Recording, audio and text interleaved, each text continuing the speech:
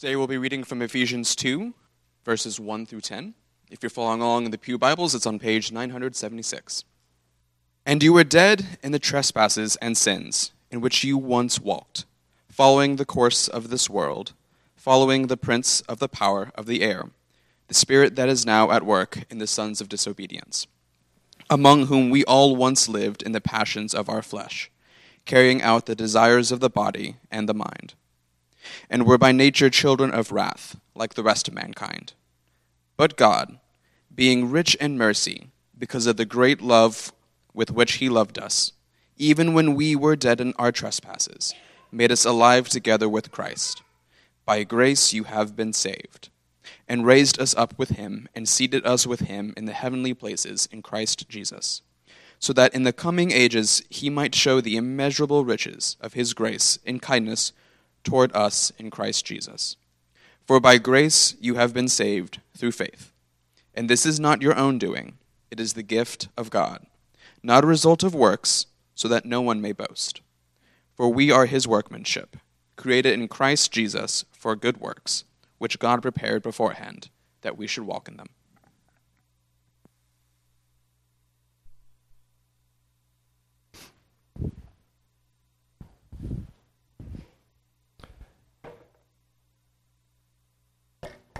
Well, by the grace of God, we made it through Ephesians chapter 1. So at this pace, we will definitely wrap this up by summer 2020. At least that's a clear vision. In case you're actually anxious about that, it's not about the pace, it's about what we are building. And trying to follow along with Paul and what he's been building, you got to lay the foundation and do that work first and do it well. And so Paul has been preparing our minds and our hearts to receive and to engage with who God is and what he has done, that we might know him, and therefore that we might know who we are and what we are called to. If you're going to build a house, you spend plenty of time, lead time, preparation time, and planning and studies and drawings to prepare that foundation, to prepare the soil for the foundation. And once that is set and done right, the building tends to go up rather quickly. And so perhaps it'll be similar for us as we move through the next few chapters. As we've already been hinting at and reading from, some of it will sound familiar because I have been quoting extensively, especially from chapters 2 and 3. These are themes that Paul has been laying the foundation for and now is fleshing out in greater fullness. So let's jump right into sin. The pastor's famous last words. Sin is not a very popular subject today, but it is a pervasive one in the Bible, and it is no less a pervasive problem today. Pastor Timothy Keller said, "We are more sinful and flawed in ourselves than we ever dared believe, yet at the very same time, we are more loved and accepted in Jesus Christ than we ever dared hope." And this is the gospel.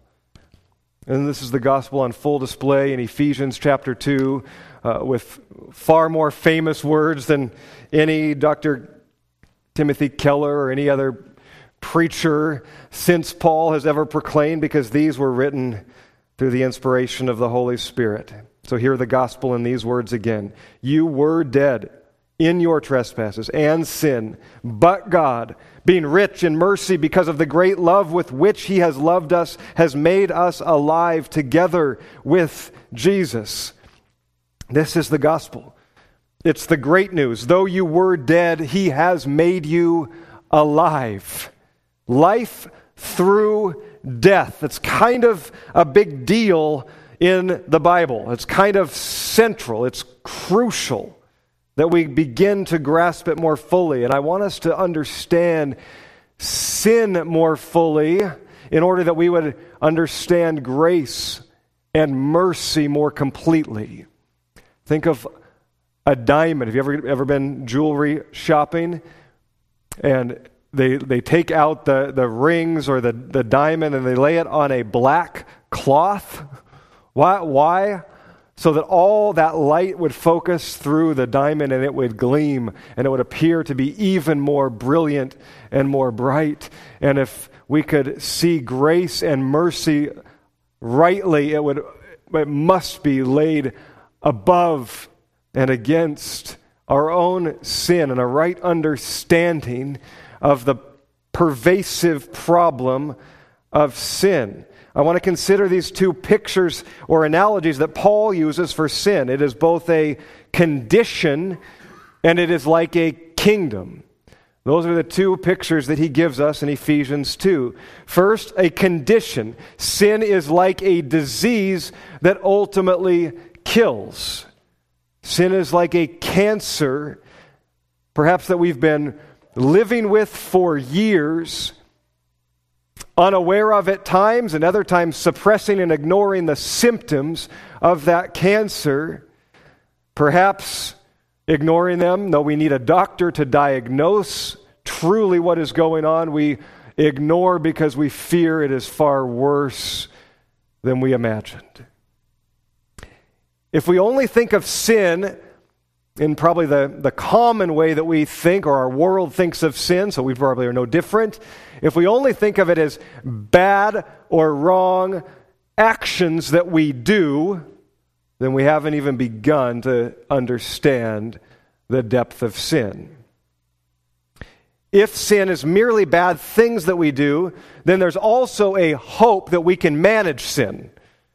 We can do less bad, maybe do more good, and somehow flip the scales, flip that balance. That's one danger to thinking of it as merely actions, deeds. And if we can shift the scales through our work and effort, do less bad, do more good, we become our own Savior. We have saved ourselves from sin. Perhaps even the greater risk of thinking of sin as merely bad deeds is that we then begin to categorize people. We categorize the good people from the bad people. Of course, we're some of the good ones. But we've drawn that line, haven't we? How good is good enough? We've determined what that is. So in addition to being our Savior, our own Savior, we become judge. Our world is pretty good at this. Dividing the good from the bad and drawing where that line is. It believes people are inherently good who sometimes do bad, except for the truly evil people who only do bad, but we will be the judge of that. And while the Bible does speak of evil actions, even Paul here speaks of trespasses, transgressions, that is not the primary diagnosis it gives to sin. God says in Jeremiah, through the prophet Jeremiah 17:9, the heart is deceitful above all things, and it is desperately sick. Who can understand it? Something is wrong. There is a condition that is called a sickness. Jesus clearly taught this repeatedly, that this is the problem of sin. It is not just actions, it is a condition. In Matthew chapter 9, verse 9, Jesus is passing through with his disciples, and he sees a man named Matthew, who is a tax collector, and he said to Matthew, "Follow me." And so Matthew came and followed him. He was also known as Levi. And Jesus came to his house, and he reclined at the table with him. And behold, many of Matthew's friends, tax collectors and sinners, came and were reclining with Jesus and his disciples, eating and drinking. And when the Pharisees saw this, they said to Jesus' disciples, "Why does your teacher eat with tax collectors and sinners?" See right there, they diagnosed good and evil people. We're the good ones. These tax collectors, they're sinners. They're the bad ones. I thought your teacher was supposed to be one of the good ones. Why does he associate with the bad ones? See the danger of falling short in our understanding of the problem of sin. But when Jesus heard this, he said, "Those who are well," you might as well insert, "those who believe they are well have no need of a physician, but those who are sick know they need a doctor." So go and learn what this means. I desire mercy, but not sacrifice. For I came to call not the righteous, but call sinners. The Pharisees, as we've often said, they were fair, you see, because they believed that they, by following the law and by their own Jewish heritage, were God's people and therefore holy and righteous, blameless, pleasing in God's sight. And what Jesus was saying is, those who believe they have no need of healing, they believe they are well, they never go to a physician. And that's not for whom I came. Though we know Jesus came for all the world and loved all the world, he's making the right contrast here. All people need to be healed, but I came for those who know they are sick and dying, with no access to a physician, with no ability to be healed. That's who I've come for. Jesus often called the Pharisees and the religious blind. They were blind. They could not see. Again, blindness, and much to their anger, they were furious at him for suggesting that they could not see. They thought they were the most enlightened ones. But again, listen to the terms that Jesus uses about our condition. Blindness is not our own actions or a result. It is a condition, just as sickness is. In order to see, you must be miraculously healed. If you are sick, you must find a physician who can diagnose and can heal.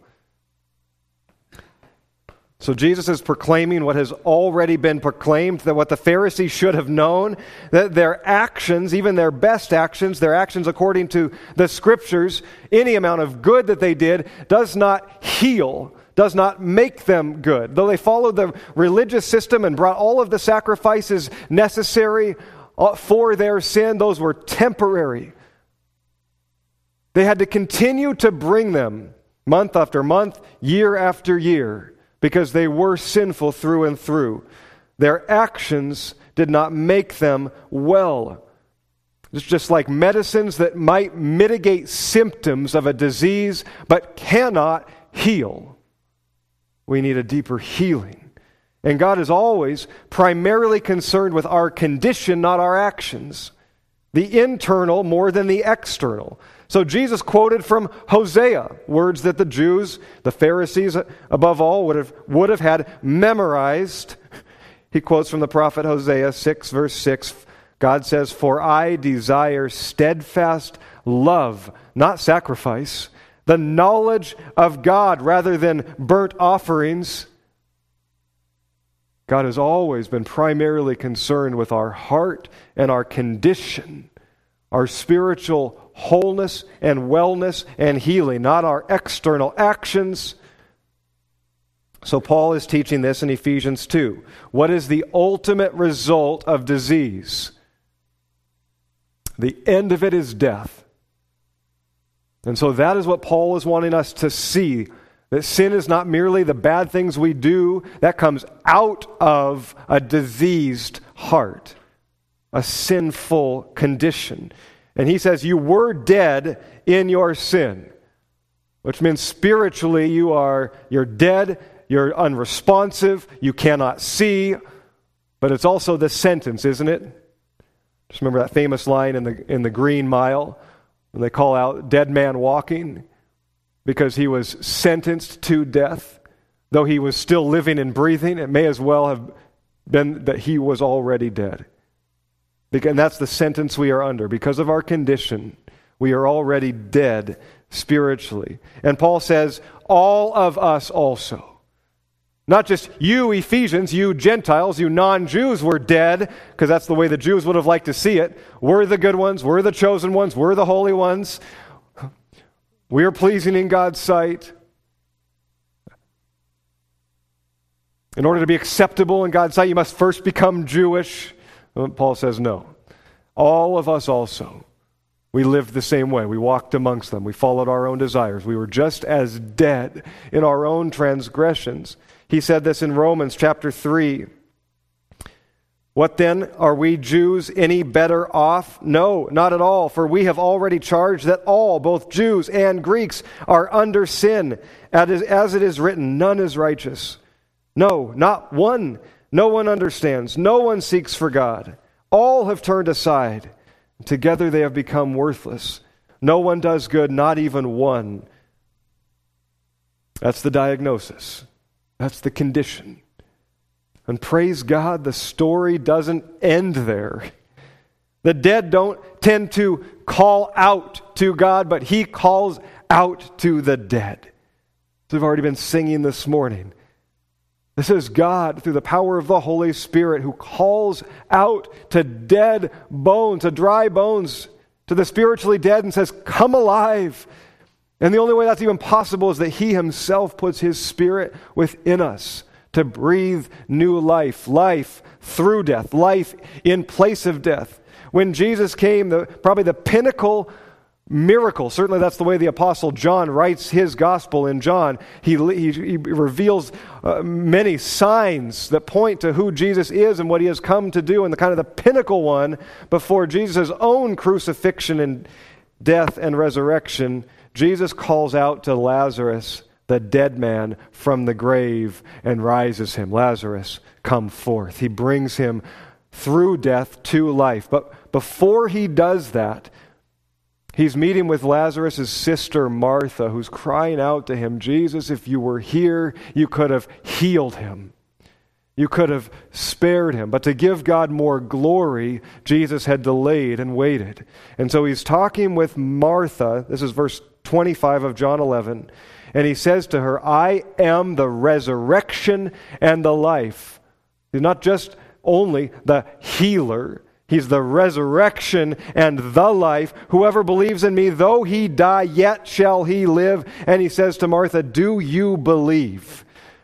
And she says yes, but in this, I wonder if she understood what Jesus was truly asking. Do you believe? Not just that I give life, but He was asking Martha, like He would ask each one of us, do you believe you are no different than Lazarus? Spiritually, you are dead. You are in the grave. Do you believe I am the resurrection and the life? He calls out to us, come forth, come to life. Unless we see the direness of our condition, we do not come to our healer. We must hear that call, and we must respond to it.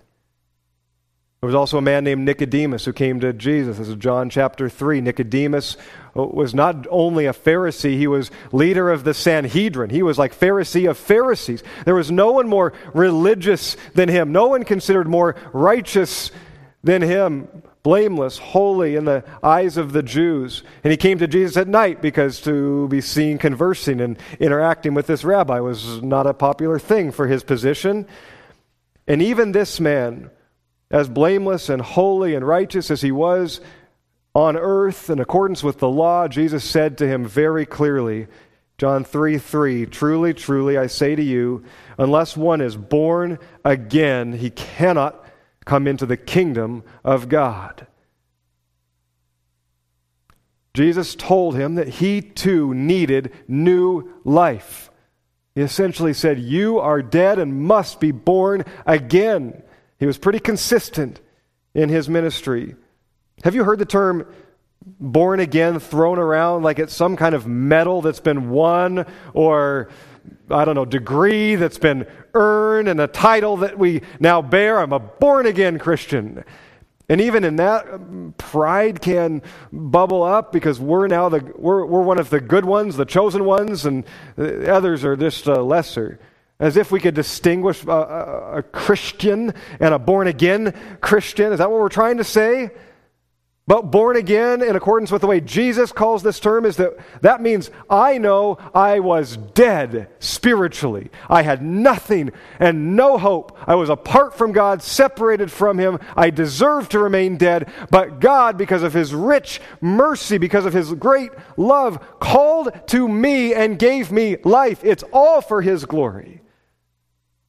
And if that's what we mean by saying born again, then praise God, the giver of life. Some of you here today, you know what this is like to be in that hospital room and have the doctor walk in with the heavy look on his face and say words similar to these: "There is nothing more we can do." And then whatever follows is sometimes just a blur of information. The cancer is too aggressive, it has spread, the paralysis is too complete, the damage is too severe. We can help you be more comfortable. Or we can help your loved one be more comfortable. Praise God, that is not the gospel. The gospel isn't, we can help you, it can help you be more comfortable. The gospel is, it offers you life. It is healing. It is wholeness, spiritually. And our spiritual condition is more dire than any physical condition we could ever find ourselves in. Now imagine if that same doctor said, "There's nothing more we can do," but there is one. There is one doctor who can heal this. It wouldn't matter where that doctor is, halfway across the world. It wouldn't matter if he demanded a fee that you could not possibly hope to pay. You would do anything and go to any length just to have the opportunity to beg that physician to see you, to heal you. And yet the gospel is nothing like that.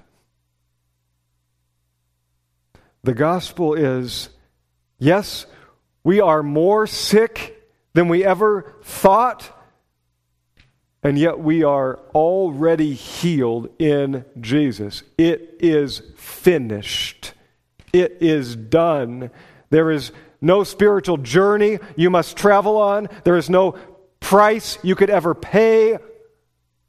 There's no amount of words that could ever be begged to earn and receive. It is simply a gift to be received and to say thank you, and then live in a way that is never the same. For those who have been given their life back tend to do just that. For by grace, Paul says, you have been saved through faith. This is not your own doing. It is the gift of God, not the result of works, that no one can boast. If you pay for a gift, it is no longer a gift. If you pay for something, you've earned it. If you've worked for something, it's a wage. It's deserved. And that is not the gospel. It has been done apart from any effort, apart from any work. It is a gift. The this here, grammatically, cannot be attached to any one thing. And for it is by grace you have been saved through faith. There's at least three things in that verse that we might say, well, what is it, Paul? What's the this? And this is a gift. Grace? Faith? Being saved? Yes. The this can't point to any one, so it is all of the above. It is all a gift that no one can boast. Our grace, even the faith we have to employ, and our very salvation, our healing, our wholeness is all a gift, and we can only receive it. Have you ever tried to give a gift and had it be rejected? Had it be refused? Have you ever done that? You try to say, I'm not worthy, no, or let me pay you for that. It hurts the giver. It offends the giver. It cheapens what was supposed to be a gift. And we can receive or we can reject and refuse, whether out of arrogance or ignorance, out of insecurity or shame, but all to the hurt of the giver. It is by grace you have been saved through faith. It's not your own doing. It is a gift that no one may boast. Sin is a condition, a sickness that leads to death, but our healing has already been provided. That's picture number one. Picture number two is it is like a kingdom. Now, some of you maybe only needed that one, and you're ready to respond. You say, I know how sick I have been and ultimately still am, and I have a healer, and I long to come to him and through prayer and into the communion and in response. Hang in there. Some might need to hear this. sin is like a kingdom, according to the Apostle Paul. A kingdom ruled by a malicious and devious prince who has sought to usurp his Father and ours. He says, Paul, you were dead in trespasses and sin in which you once walked, following the course of this world, following the prince of the power of the air, the spirit that is now at work in the sons of disobedience. The title prince, where it shows up in the Old Testament, refers usually to a national or a local or a tribal leader, but someone put in place under a greater ruler, a king with only marginal, temporary authority and jurisdiction. This is very clearly what Paul is referring to. There is a prince of this world, but he has temporary and limited authority and power because there is a greater king. This prince rules a kingdom, to be sure, for a time, but he is under and subject to the greater king. He is making this contrast. This is clearly Satan, the ultimate enemy. He's the prince of the world. Jesus called him repeatedly the ruler of this world. Paul called him in 2 Corinthians 4 the God of this land, and he bears other titles as well. Paul is describing these two kingdoms. They're contrasted. The kingdom of this world, ruled by this prince of temporary power who speaks false promises to lure and ultimately to enslave as many as possible. The contrast is the kingdom that Paul has just finished proclaiming at the end of chapter 1. The kingdom of heaven, ruled by Jesus, Lord and King of all. This is Ephesians 1:20. Christ is seated at God's right hand in the heavenly places. Think throne room, far above all rule, all authority, all power, and all dominion, above every other name that is named, not only in this age, but also in the one to come. And God put all things under his feet. You see the contrasted kingdoms. While sin is a condition that kills, it is also like a kingdom that enslaves. And this kingdom we walk into willingly. In this you once walked. This kingdom of the world.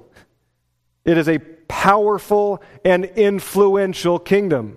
This world we live in, with its culture, it's hard to escape what it proclaims and reinforces as values, its attitudes, its habits, the lifestyle it proclaims. It allures us, if not sweeps us up. And just as a test, we can ask a Christ follower and a non-Christ follower the same questions and often hear the very same answers. I'm guilty of it. You probably are too. How is your week? How are you doing? How are things? However you want to shape that question, and the answer is almost always the same because it's a value in our culture. Oh, busy. And even if we weren't busy, we say busy because we must be busy. Because that's the value. It's something that enslaves us as well as something we worship. Believing ultimately the right amount of busyness and fullness and the picture thereof what brings fulfillment in life, because that's what our world says will happen. The more full we are, maybe the more numb we are, maybe the more important we think we are. And that's just one example. When the very same questions that we ask to someone who is living and walking in the kingdom of God under the rule of Jesus and the one who is living and walking in the kingdom of this world under the rule of Satan, when those answers are the very same ones, we prove we are still enslaved and entrapped to the ruler of the kingdom of the air, who, unlike any other ruler, he's more deceitful, he's more crafty and cunning than we could ever imagine. He's been at it for a long time.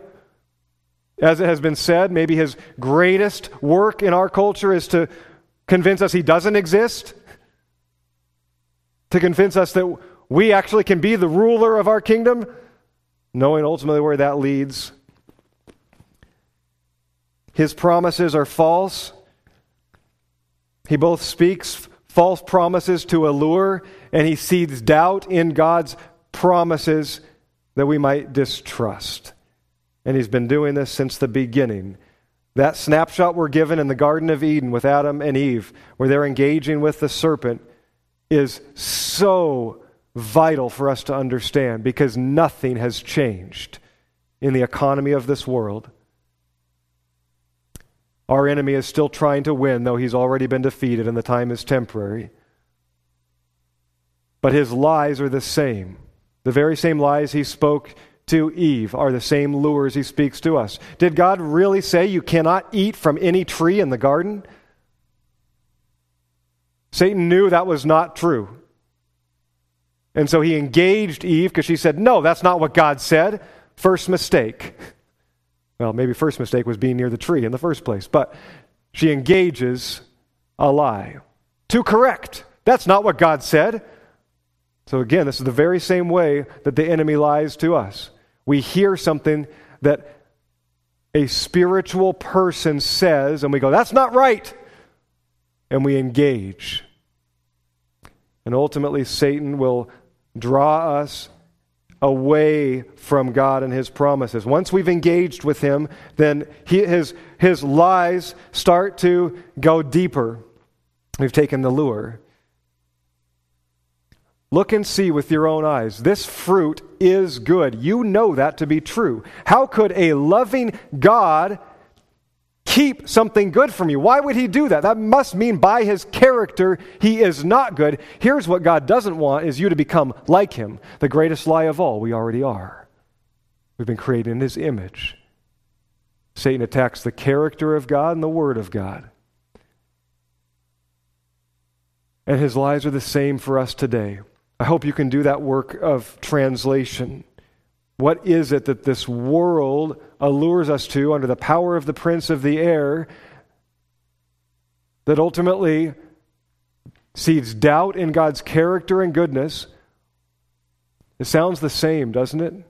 Do you hear these? You feel these lies. What is following God faithfully really giving you?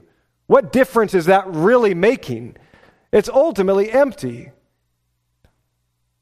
If you were to live your life the way that you want to live your life, it would be fulfilled. Look and see the good that's around you that God is saying no to. How could that be a good God?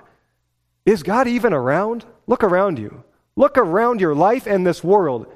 And you think God is good and present? Reach out and take the life that you were meant to lead. The lies have not changed. Why would He have to adjust something that's working perfectly? Ultimately, the essence of the lie is Satan says, through whatever means he can say it to us, in my kingdom, in this kingdom, you can rule. You can be judge. You can be savior. You can be in control. And it will be glorious. You can have everything you imagined, your own kingdom. I'll give it to you. I'll give it to you. All you have to do is worship me.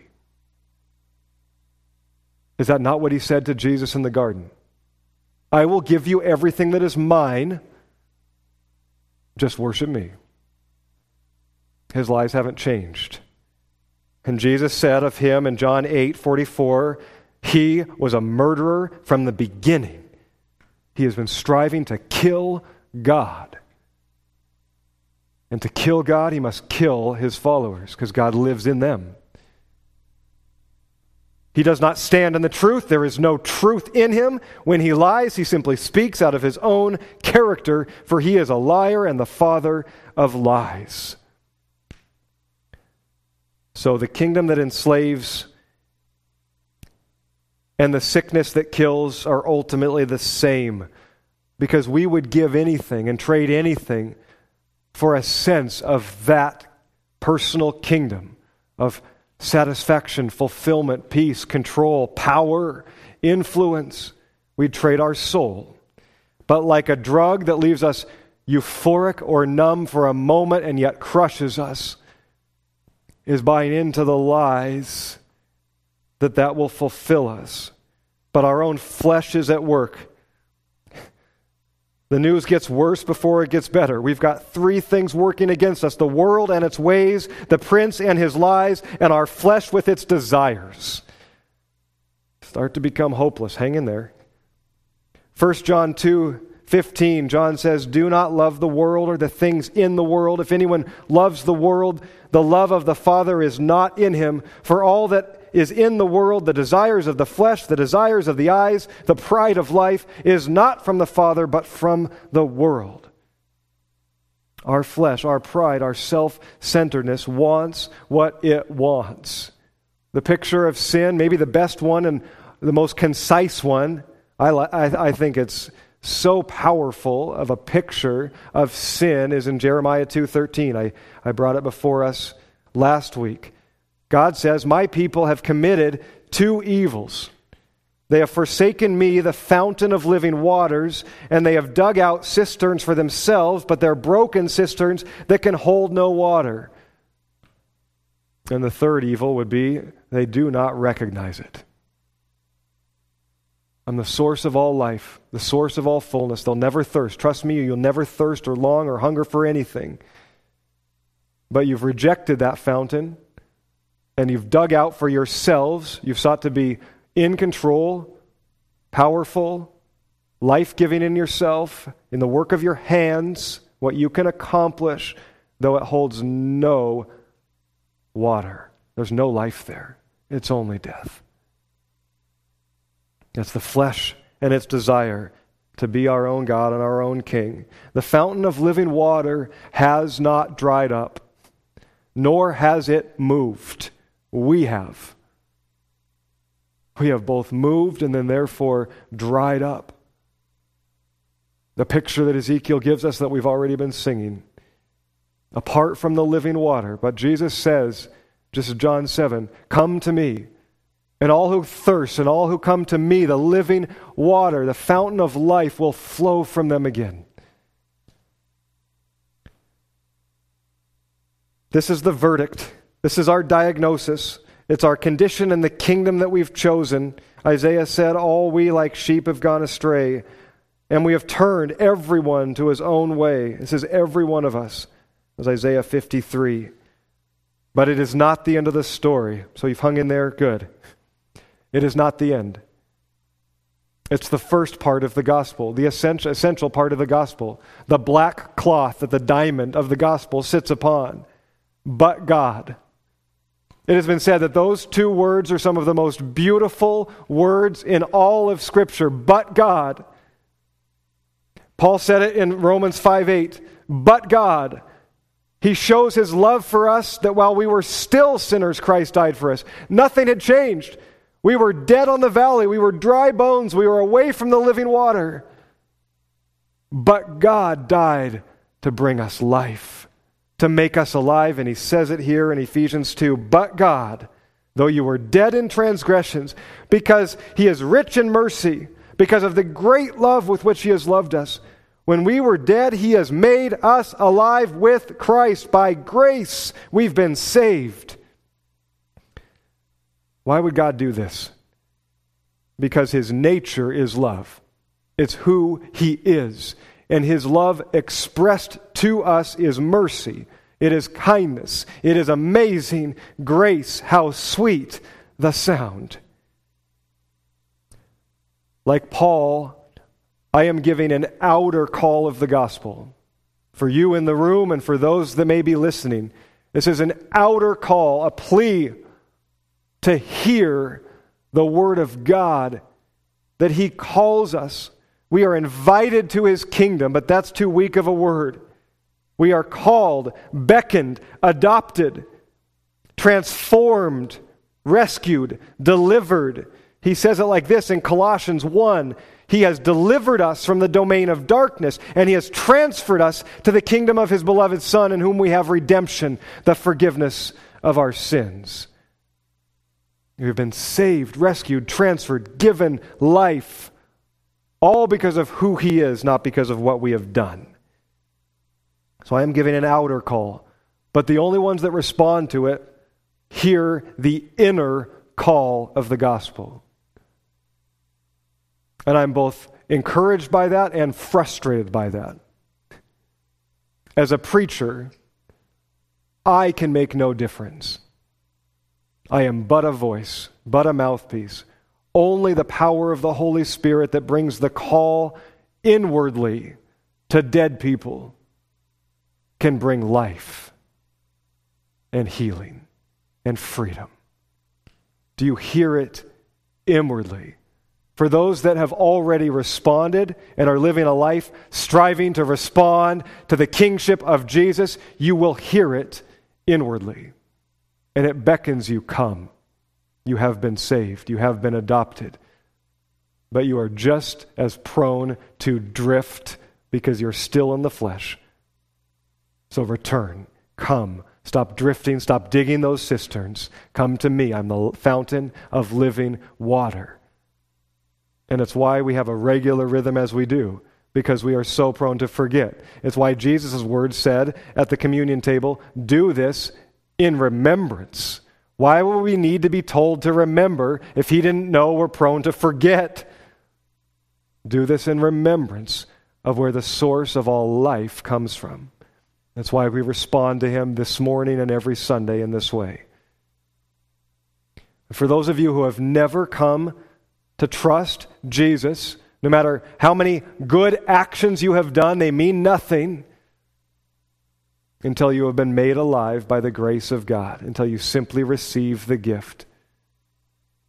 Are you hearing the call, perhaps for the first discernible time inwardly?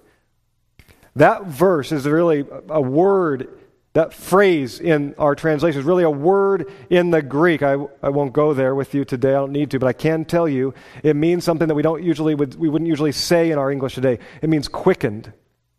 He has made us alive equals he has quickened us. Just not language that we would necessarily use, but what that means is if you have heard the inward call, is there something in you that is quickening? Your heart starts to beat faster. You start to feel it. It starts to pound. There is something physically happening within you with that inner call, the working of the heart. Though the concept of the heart was the whole person, not just a muscle, an organ pumping blood. So it's more than just a faster heartbeat like we might get if we're anxious or nervous or on the edge of something big. There is something deeper. It doesn't mean everything will be tangibly felt, but it's like you are being drawn in. It's like you're a fish that's been caught in a net. So you're not hooked in a malicious way like the enemy does, and there's pain and you're trapped and you can't get away. It's like you're just being drawn in. That's some of a way to describe the inward call of God. You may describe it differently. But if you hear it today, then respond to him. Come to him. Come to the table that reminds us that our healing and our freedom has been accomplished. His life is already given. That's what we see in the bread. It was broken. It was torn apart. It was laid aside. His blood has already been shed from the cross. That's our life. It's in our place. He is the final sacrifice. He alone makes us holy and righteous. And the only thing we can do is receive. So we come to the table and we receive and we say, thank you, Jesus, for giving me life. Help me never be the same. As we come to know him, we come to live for him. And that's our work. We are created for work to do. But our first work is walking in faith to Jesus. So we could say with Paul, I have been crucified with Christ. It is no longer I who live, but Christ who lives in me, so that the life I now live in the body, I live by faith in the Son of God who loved me and gave himself for me. I'll invite the team to come, and I'll pray for us.